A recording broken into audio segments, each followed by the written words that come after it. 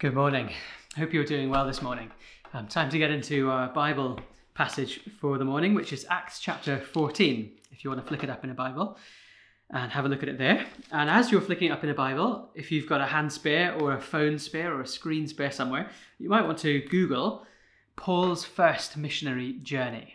Or if you've got a very fancy Bible, you might have some maps in the back or in the front that show you the route that Paul took when he was going around the known world, speaking about Jesus. Well, today we're getting to the second half of his what's called his first missionary journey. So it goes a little bit like this. I think this is the right way around for the camera. If you imagine my hand is Turkey, and this is the Mediterranean Sea here, and this is kind of the coastland of Syria, and then Israel going down here. This is where Paul went. He went from Antioch, which is kind of in the armpit here between Syria and what's today modern day Turkey.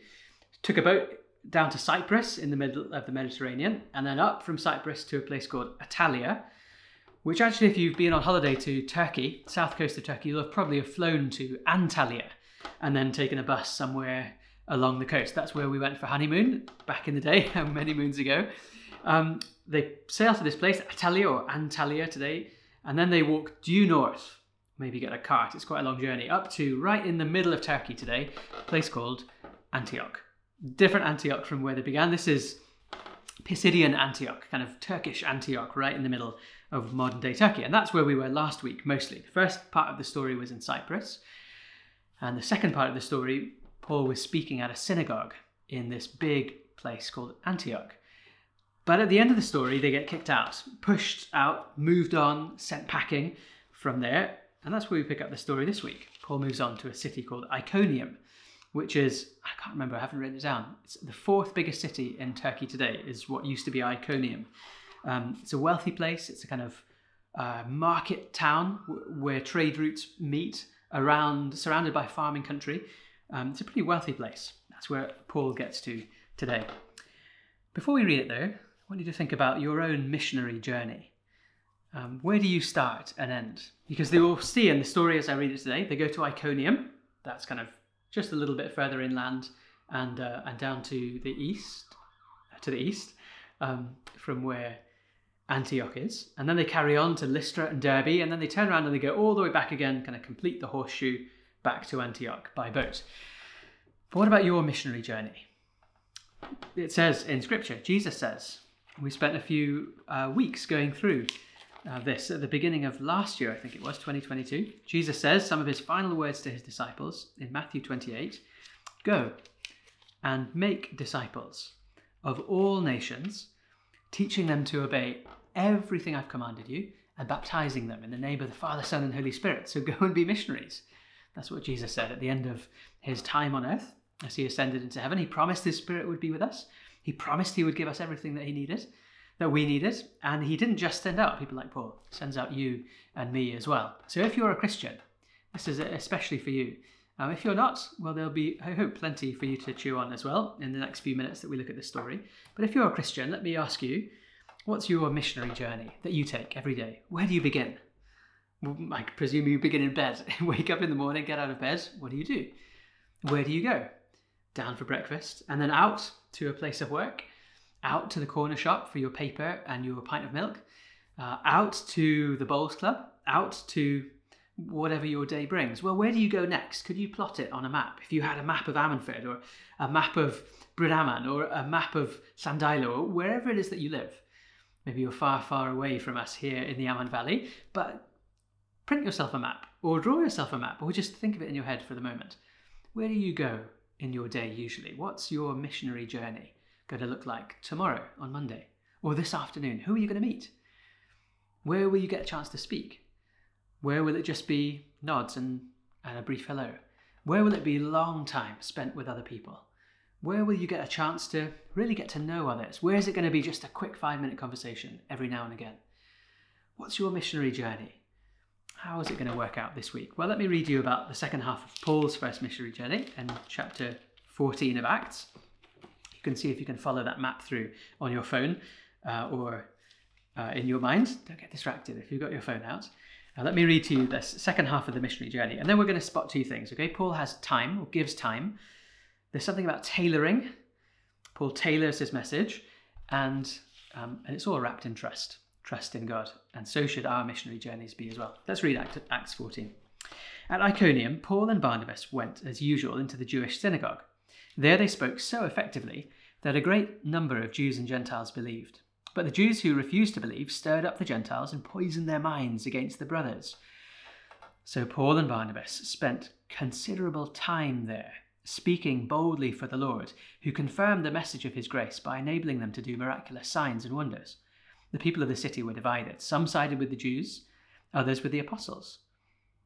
When it says Jews, by the way, it's not just talking ethnically, it's not like a racial thing, but it's talking about those people who followed the Jewish religion, who didn't turn to follow Jesus, and who stood against Paul. It's almost like a political thing, or describing a group that believes particular religious things, that's irritated by Paul and Barnabas and the attention that they're getting, and that stands against them. So don't think anti-Semitism when you hear Luke use that. It's shorthand for this group of people who are opposing Paul, who happen to come from a Jewish background.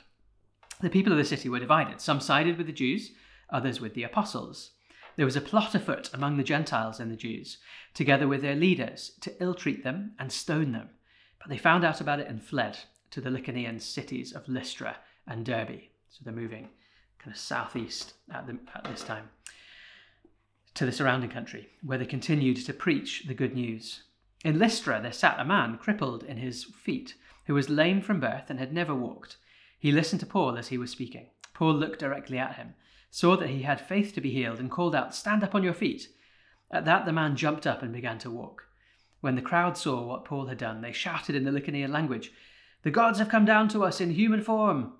Barnabas they called Zeus, and Paul they called Hermes, because he was the chief speaker. The priest of Zeus, whose temple was outside the city, brought bulls and wreaths to the city gate because he and the crowd wanted to offer sacrifices to them.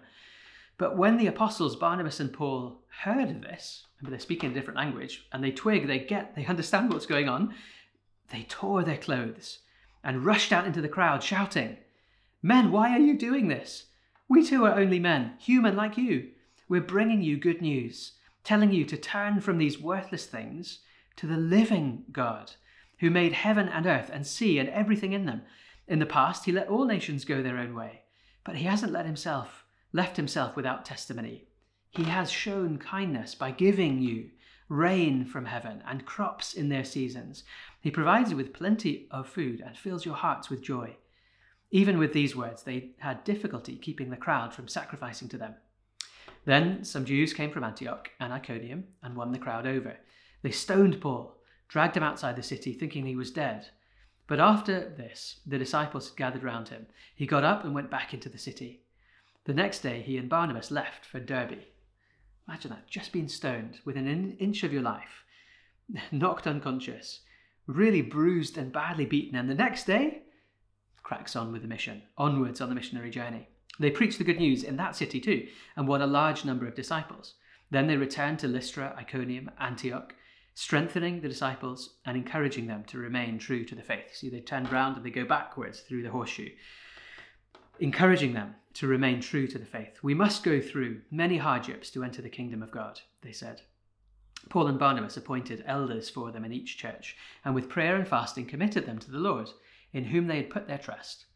After going through Pisidia, they came into Pamphylia, and when they had preached the word in Perga, they went down to Attalia. Those are cities on the route down to the beach, down to the coast, to the port, to get the boat home. From Attalia, they sailed back to Antioch, where they'd been committed to the grace of God for the work that they had now completed. On arriving there, they gathered the church together and reported all that God had done through them and how he'd opened the door of faith to the Gentiles, and they stayed there a long time with the disciples. It's quite a journey of real hardship, isn't it? Chased from one city to the next, shadowed by this group of people who really, really have it in for them, stoned and beaten and threatened and pushed away. But also, it's a beautiful journey. Often they're welcomed and people believe and trust and see the good news of Jesus as really good news, not as a threat, not as something that wrecks life but gives life. And they give themselves in faith. They trust themselves to God. It's a really beautiful journey, full of ups and downs, full of twists and turns. I wonder what your journey's like. I imagine it's like that too, isn't it? When you get out of morning and sometimes it's a rough day, sometimes it's a brilliant, beautiful, sunny day. Sometimes you have great conversations with people. Sometimes you have wonderful times of prayer, of opening the Bible and feel like God speaks to you really personally and really almost audibly. And then other days it's just rough. Other days you feel it's really hard even to get out of bed in the morning, and it's hard to pray, and you miss opportunities and you mess it up. Well, we can trust ourselves into God's hands.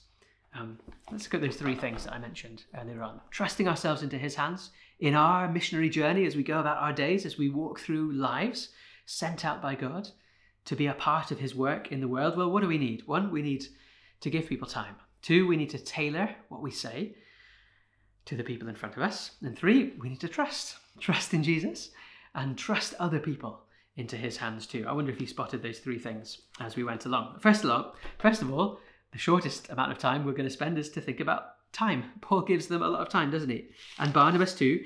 At the beginning, it said that I think it's in verse 3, Paul and Barnabas spent considerable time there in Iconium, speaking boldly for the Lord, who confirmed the message of grace, and people start to believe, and they give them time.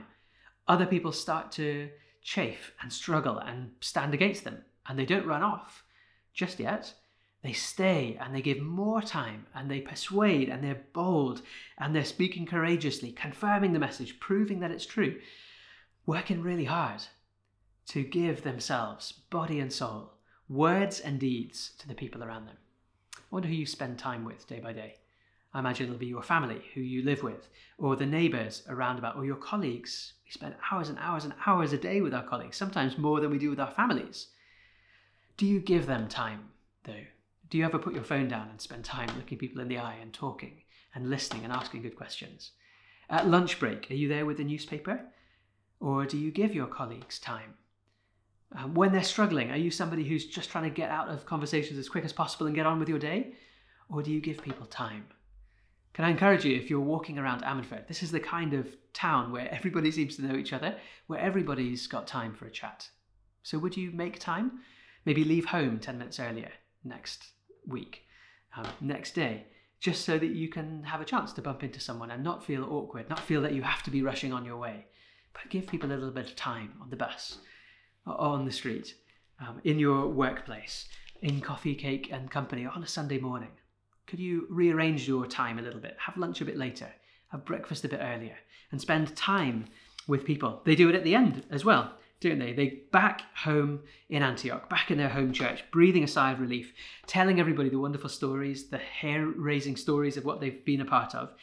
And they stayed there a long time as well, with the disciples, encouraging, building people up, strengthening their souls, saying, come on, we can do this.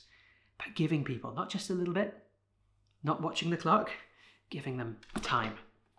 Who's in your life you could give time to this week? Well, the second thing that Paul does is he tailors his message. That's this middle bit when they eventually do have to flee from Iconium, running for their lives. They go through the country talking to as many people as they possibly can, and they get to Lystra. It's a little bit off the beaten track. It's not down the big main road. Maybe they are kind of trying to hide and keep their heads down for a bit, but they can't help it for long before they go public with Jesus again. They can't help keeping him to themselves because they're speaking, they're explaining, they're giving people more time. And then Paul sees a guy who's been disabled for life since he was born, couldn't speak. And Paul sees something in him. Maybe it's a miraculous kind of prophetic insight or something. Maybe it's just that he sees this guy's really listening, watches his face and sees that he's believing and trusting, and he wants to know Jesus for himself, and feels like if this Jesus can make the world and can die for sins and can rise again on the third day, well, then maybe he could fix my body. Maybe he could do something wonderful in my life. I wonder if Paul sees that in his eyes. And so he looks at him and he says, stand up on your feet. And he does. And it's the most mind-blowing thing these people have ever seen. And they intuit, they think, they feel that there's something divine going on here, right? There's something from God. And they're halfway there, and then they get it wrong. They start, instead of worshipping the God of heaven, they worship these two men in front of them. Now, why would they do that? Okay, there's a story going around, written about 50 years before this by a Roman poet called Ovid. You can read about it, Google Ovid Metamorphoses, and you can read the story in part of that book. You can read the story about two mysterious men who come to this very region, the region of Lystra and the surrounding area, and they go from house to house to house. 1,000 houses they visit, and nobody takes them in. Nobody shows them a welcome at all. Until this old couple, poor old couple who live in this ramshackle wooden shed, they welcome them in and they feed them and clothe them and give them a place to stay. And it turns out that these two mysterious men are the gods, Zeus and Hermes, and they send a great flood and they flood out those 1,000 other people who hadn't welcomed them, but they rescue this old couple and thank them for their hospitality. And so you can imagine that's in the mind of these people. They live out in the country. Maybe they're not particularly literate. They're real full-on pagans. They love worshipping the gods and all these kind of strange and mysterious things. And they know this story of two powerful, mysterious men who've come to their region before and they weren't welcomed and they brought disaster. And this time they're going to get it right. They see this amazing, marvelous thing and they know what's going on. So they think, it's Zeus, it's Hermes, back again. We've got to welcome them this time. And so they bring the bulls out, they call the priest up, they're getting the garlands and the flowers and the fire ready, the knives out for the bulls. They're going to have a great big worship festival because Zeus and Hermes have turned up again. And Paul and Barnabas, when they realize what's going on, it breaks their hearts. It breaks their hearts that they should be taking glory from God, from the God who made us. And so they rush out into the town square, tear their clothes, showing how their hearts are torn. They tear their clothes and they say, don't do it. They preach them this beautiful little sermon, really small, really tight, really beautiful little sermon that's very, very different from last week. If you were here, Acts chapter 13, Paul, the same guy, speaks a great long biblical sermon, working through lots of bits of story and history from the Old Testament, weaving together to show that Jesus is the answer to all that you've been hoping for. For the Jews, right? The Jews knew their Old Testament and that's what they needed. They're hoping for a king who would come, who would be a bit like David, but even better. And then Paul says to them, well, that king has come and his name is Jesus. But these people, they don't know anything about, presumably, the Old Testament. There's not a lot of time to get the scrolls out and be finding quotes and that kind of thing from the Old Testament. These are people who are pagans. Maybe they haven't ever even heard about Jewish people and their beliefs. So Paul goes in a very different direction. He tailors his message for them. They're people who live in quite a rural place. They're people who are presumably farmers, people who depend on the seasons, who have been through that nerve-wracking time when drought wrecks the land and your crops are on the edge of danger. You're on the edge of famine, and then the rain comes and you breathe a sigh of relief and you just want to thank someone. They've been through that. Or the times when the harvest finally comes and you've been hungry, you've been getting to the bottom of the barrel of your last year's corn. And then the harvest comes and they have a huge festival and they've got piles of grain and bottles of wine and they're rejoicing and their hearts are glad and they're full of happiness and they just want someone to say thank you to. And they have Zeus, who's constantly throwing down lightning bolts and flooding people out. They've got Hermes, who's sending messages, but they're often confusing. They've got this pantheon of Greek gods and Roman gods that are just not particularly kind or good or patient.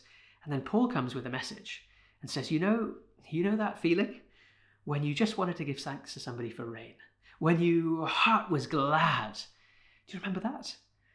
And you wanted to burst out in praise, but you didn't know who to. Well, let me tell you about the God who you've missed all this time. You've been wasting your time on these nonsense teenage, like silly gods who are constantly picking on you and making life difficult. Don't waste time on those vain things anymore. Come and know the real God, the true God, the God who made you, the God who gives the rain, the God who makes your hearts glad, the God who is good. Did you hear him say that a couple of times in the sermon? We're only men too. Turn from these worthless things to the living God who made heaven and earth and sea and everything in them. He's the good God. We're bringing you good news of a patient God who's been patient with you all this time, but now he calls you to know him for yourself. Do you see how that message is tailored to them? It's not different, as in the center, the core, the beating heart of it's not different. It's a message about God who loves you and knows you and made you, but a God we've turned away from and gone our own way from, a God who chooses to do something about that, who chooses not to be angry with us forever, not to write us off and cut us off and leave us in death, but a God who chooses to write himself into human history to make himself known to us so that you could see him and touch him and hear his voice as he teaches Jesus. Pretty sure Paul would have been telling them about him at some point as well. Jesus, who's come into the world to make our hearts glad, to give us life to the full, to give us forgiveness, to bring us out of death and into life, so that we might know him forever and stop following vain things that never quite reach and never quite satisfy and never quite explain those echoes we have in our hearts, to thank someone, to love, to burst out in praise and share this world with someone who seems beyond it. I wonder if you have that same kind of echo in your heart, where you see these things in the world as, can you see that they're signposts? They're signposts to the God who made you. I don't know what it is that you're into. Maybe you're not a farmer who follows the seasons and has harvest parties like these people were. Maybe you're really into exercise and you love your body and trying to get it healthy so that you can live as long as you can, so that you can see your grandchildren and spend time playing football with them as much as you can. Maybe you love your body. Well, God made your body. God made your body to be good, to be used for others. That desire you have to live for a long time. Well, he made you to live for eternity, not just for 70 years or however long we get. God made you to live forever in a body. And that's why he sent his son in a body to live and to die the death that we deserve.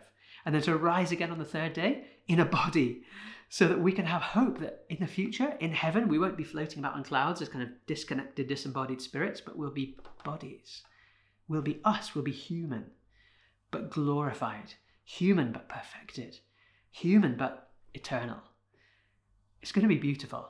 Do you love your body? Do you spend your time doing triathlon, going to the gym, eating well, going on diets, or at least feeling guilty about not doing all of those things? Well, then your intuitions are right. Your body's really good. You're made to live forever.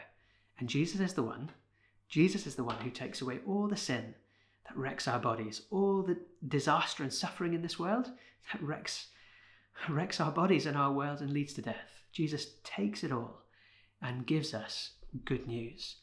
New bodies, new life, new world, new heavens, new earth. That's what we have to look forward to as Christians. That's good news, isn't it? That's a message tailored to you if you love your body. Maybe you could think about your friends. Who is it you're going to spend time with this week? What is it that they love? What is it that makes their world tick? What is it that gives them meaning? What is it that echoes in their hearts and makes them wish for more and for eternity and for love and for satisfaction? What is it that makes our friends and our family, our loved ones tick? Well, they live in God's world just as we do. So chances are he's going to be the fulfillment. He's going to be the one that will give us all those deepest longings of our hearts. And how does he do that? Well, he does it through the cross, by taking away all that sin that ruins life, and by giving us his life in Christ Jesus, by giving us himself. So we've got to tailor that message, keep that core of it the same, faithful to this good news, this gospel that we pass on. Stay faithful to it. But you can dress it up in whatever clothes you like. Paul says later on in a letter to one of the churches that he planted, he says, "To the Jews I became like a Jew to win the Jews, and to the Greeks I became like a Greek to win the Greeks." What can you do where you'll be faithful to Jesus, keeping that beating warm heart close to him, but where the tailoring will mean that you are able to spend time to get onto your friends, your families, your loved ones' turf, to help them understand what this beating heart of the Lord Jesus is for them. Well, okay, Paul spent time, Paul tailored his message, and we should too. And then the third thing is they trust. And we're running out of time. But what do? They see many people trusting themselves to God, believing in this message. And then when they go back, it's an amazing thing that they go back, isn't it? To all the places they've been kicked out and stoned and turned away from. They go back to those places, putting themselves in harm's way, giving even more time, and trust themselves into God's hands and trust the people that they've led to Jesus into his hands. They trust that God would care for them. They trust that they have the Spirit. Trust that the Father would lead them, that the Word of God would be their guide and their teacher, would light their way, and they trust them into God's hands. And then they go back home to Antioch and they say, "You entrusted us into God's hands for this mission. Well, we've done our best. We've left it all out on the field. You can see, sweat and bled for these people. And now we're home. And we trust that God would do his work, that we've planted the seeds and he would be the farmer who comes and gets the harvest. So what's your missionary journey? Where are you going this week? Will you give people time? Will you spend some time thinking through what makes my friends and my family and my loved ones tick? And how does God's good news connect to that? If you want to talk over that a bit more, catch me in the week. I'd love to talk about that and help you think that through. It's not an easy thing to do. So time, tailoring, and trust. That's really where it all begins and ends, isn't it? Does that remind you of anyone? Who is it we know who gave time to people? He's the God of all the world. Seems very busy, but he gave time to people like you and me.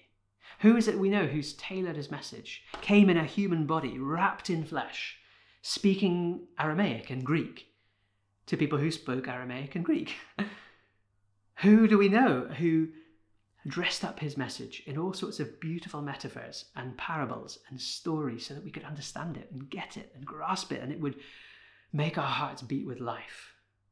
And who was it who went to his death, trusting himself into the hands of his Father to say, Lord, if this is the only way, Father, if this is what you want me to do, then I'll do it.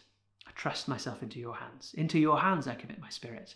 Who is it who went to his death and then came out on the third day, rose up, went back into the city, and kept on telling people about himself, kept on calling people to life? Well, it's Jesus, isn't it?